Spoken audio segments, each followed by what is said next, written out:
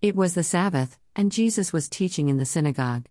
Way against the back wall, standing in the deep shadows, was a woman, crippled for the last 18 years. Her contorted posture so bent over that she couldn't straighten up, her meager life consisting only of extricating pain both physically, mentally, and spiritually.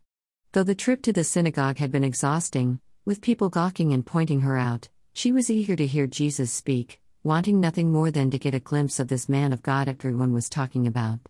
She came with no expectations of being healed; on the contrary, she was resigned to the fact that this was her hopeless life. But Jesus had other ideas.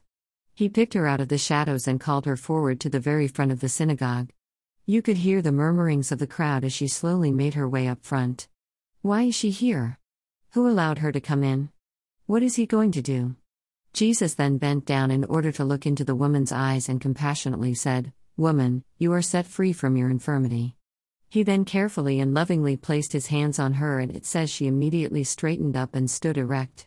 Her reaction to this healing was to praise God, because for the very first time in 18 years this woman could look ahead as she walked and not at the ground.